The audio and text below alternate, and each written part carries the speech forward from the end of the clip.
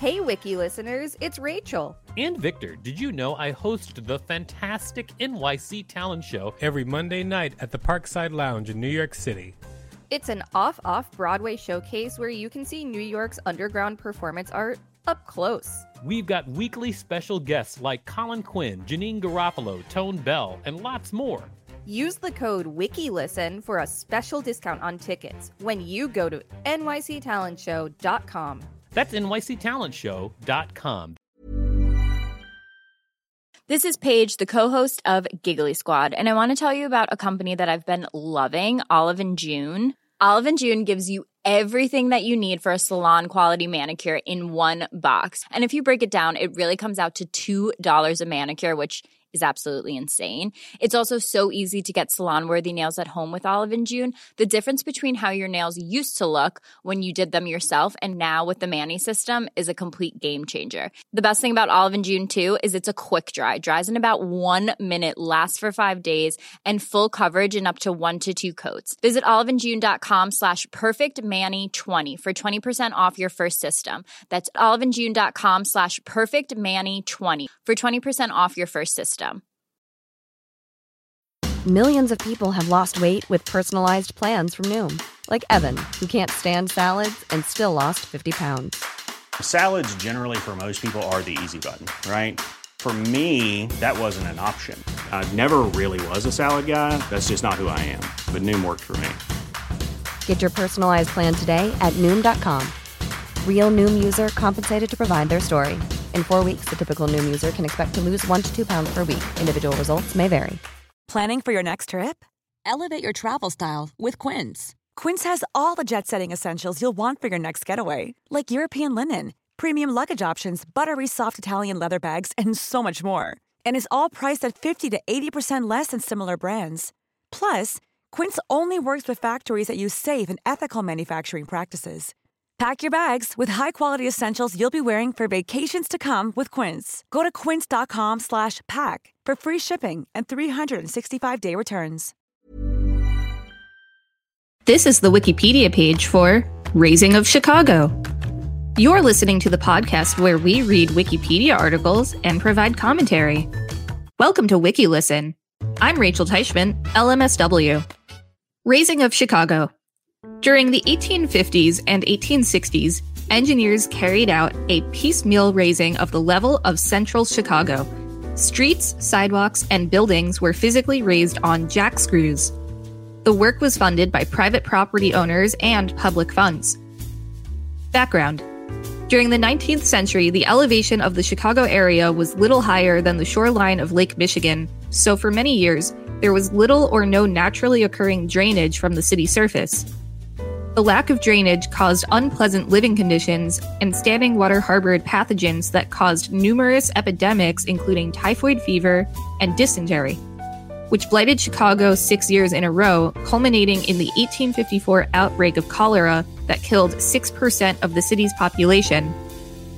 The crisis forced the city's engineers and aldermen to take the drainage problem seriously, and after many heated discussions, and following at least one false start, a solution eventually materialized. In 1856, engineer Ellis S. Chesbrough drafted a plan for the installation of a citywide sewage system and submitted it to the Common Council, which adopted the plan. Workers then laid drains, covered and refinished roads and sidewalks with several feet of soil, and raised most buildings to the new grade. Earliest raising of a brick building. In January 1858, the first masonry building in Chicago to be thus raised, a 4-story, 70-foot, 21-meter long, 750-ton, 680 metric tons, brick structure situated at the northeast corner of Randolph Street and Dearborn Street, was lifted on 200 jack screws to its new grade, which was 6 feet 2 inches, 1.88 meters higher than the old one, without the slightest injury to the building. It was the first of more than 50 comparably large masonry buildings to be raised that year. The contractor was an engineer from Boston, James Brown, who went on to partner with Chicago engineer James Hollingsworth. Brown and Hollingsworth became the first and, it seems, the busiest building raising partnership in the city. By the year end, They were lifting brick buildings more than 100 feet, 30 meters long. And the following spring, they took the contract to raise a brick block of more than twice that length. The Row on Lake Street. In 1860, a consortium of no fewer than 6 engineers, including Brown, Hollingsworth, and George Pullman, co-managed a project to raise half a city block on Lake Street between Clark Street and LaSalle Street, complete and in one go. This was a solid masonry row of shops, offices, printeries, etc., 320 feet, 98 meters long, comprising brick and stone buildings, some 4 stories high, some 5, having a footprint taking up almost 1 acre, 4,000 meters squared, of space, and an estimated all-in weight, including hanging sidewalks, of 35,000 tons. Businesses operated in these premises were not closed down during the operation. As the buildings were being raised, people came, went, shopped, and worked in them as they would ordinarily do. In 5 days, the entire assembly was elevated 4 feet 8 inches, 1.42 meters, by a team consisting of 600 men using 6,000 jack screws, ready for new foundation walls to be built underneath. The spectacle drew crowds of thousands who were on the final day permitted to walk at the old ground level among the jacks. The Tremont House. The following year, a team led by Ely, Smith, and Pullman raised the Tremont House Hotel on the southeast corner of Lake Street and Dearborn Street. The building was luxuriously appointed, was of brick construction, was 6 stories high, and had a footprint taking up over 1 acre, 4,000 meters squared, of space. Once again, business as usual was maintained as this large hotel ascended, and some of the guests staying there at the time, among those number were several VIPs and a U.S. senator, were oblivious to the process as 500 men worked under covered trenches operating their 5,000 jack screws.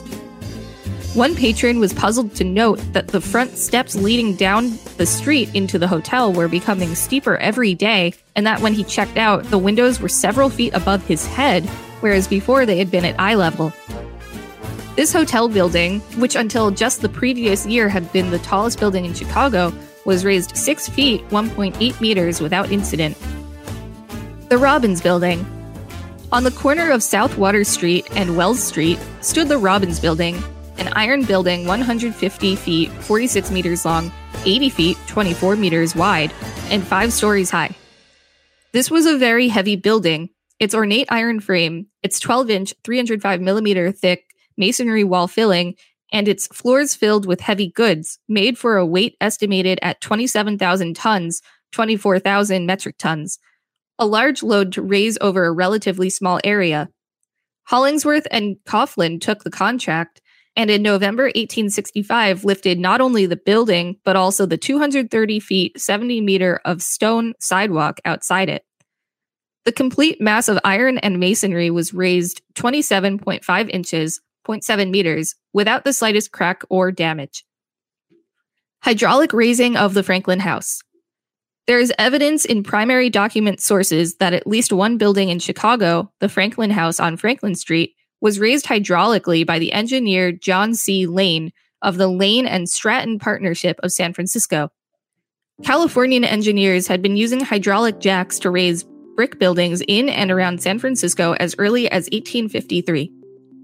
Relocated buildings. Many of central Chicago's hurriedly erected wooden frame buildings were now considered inappropriate to the burgeoning and increasingly wealthy city. Rather than raise them several feet, proprietors often preferred to relocate these old frame buildings, replacing them with new masonry blocks built to the latest grade. Consequently, the practice of putting the old multi-story intact and furnished wood buildings, sometimes entire rows of them on block, on rollers, and moving them to the outskirts of town or to the suburbs was so common as to be considered nothing more than routine traffic. Traveler David McCrae wrote, "Never a day passed during my stay in the city that I did not meet one or more houses shifting their quarters. One day I met 9. Going out Great Madison Street in the horse cars, we had to stop twice to let houses get across. The function for which such a building had been constructed would often be maintained during the move. A family could begin dining at one address and at the end of their meal at another, and a shop owner could keep their shop open even as customers had to climb in through a moving front door. Brick buildings were also moved from one location to another, and in 1866, the first of these, a brick building of 2.5 stories made the short move from Madison Street out to Monroe Street. Later, many other much larger brick buildings were rolled much greater distances across Chicago. I guess it's my dream to be in a moving structure like this. I've seen houses relocated in the 21st century. However, I've never been in one, and it sounds fun. This has been the Wikipedia page for Raising of Chicago. Thanks for listening to WikiListen. To support the show, go to patreon.com/WikiListenPodcast and find us on social media at WikiListen and at wikilisten.com. Even when we're on a budget, we still deserve nice things. Quince is a place to scoop up stunning high-end goods for 50 to 80% less than similar brands. They have buttery soft cashmere sweaters starting at $50, luxurious Italian leather bags, and so much more. Plus, Quince only works with factories that use safe, ethical, and responsible manufacturing. Get the high-end goods you'll love without the high price tag with Quince. Go to quince.com/style for free shipping and 365-day returns. Planning for your next trip? Elevate your travel style with Quince. Quince has all the jet-setting essentials you'll want for your next getaway, like European linen, premium luggage options, buttery soft Italian leather bags, and so much more. And is all priced at 50 to 80% less than similar brands. Plus, Quince only works with factories that use safe and ethical manufacturing practices. Pack your bags with high-quality essentials you'll be wearing for vacations to come with Quince. Go to quince.com/pack for free shipping and 365-day returns.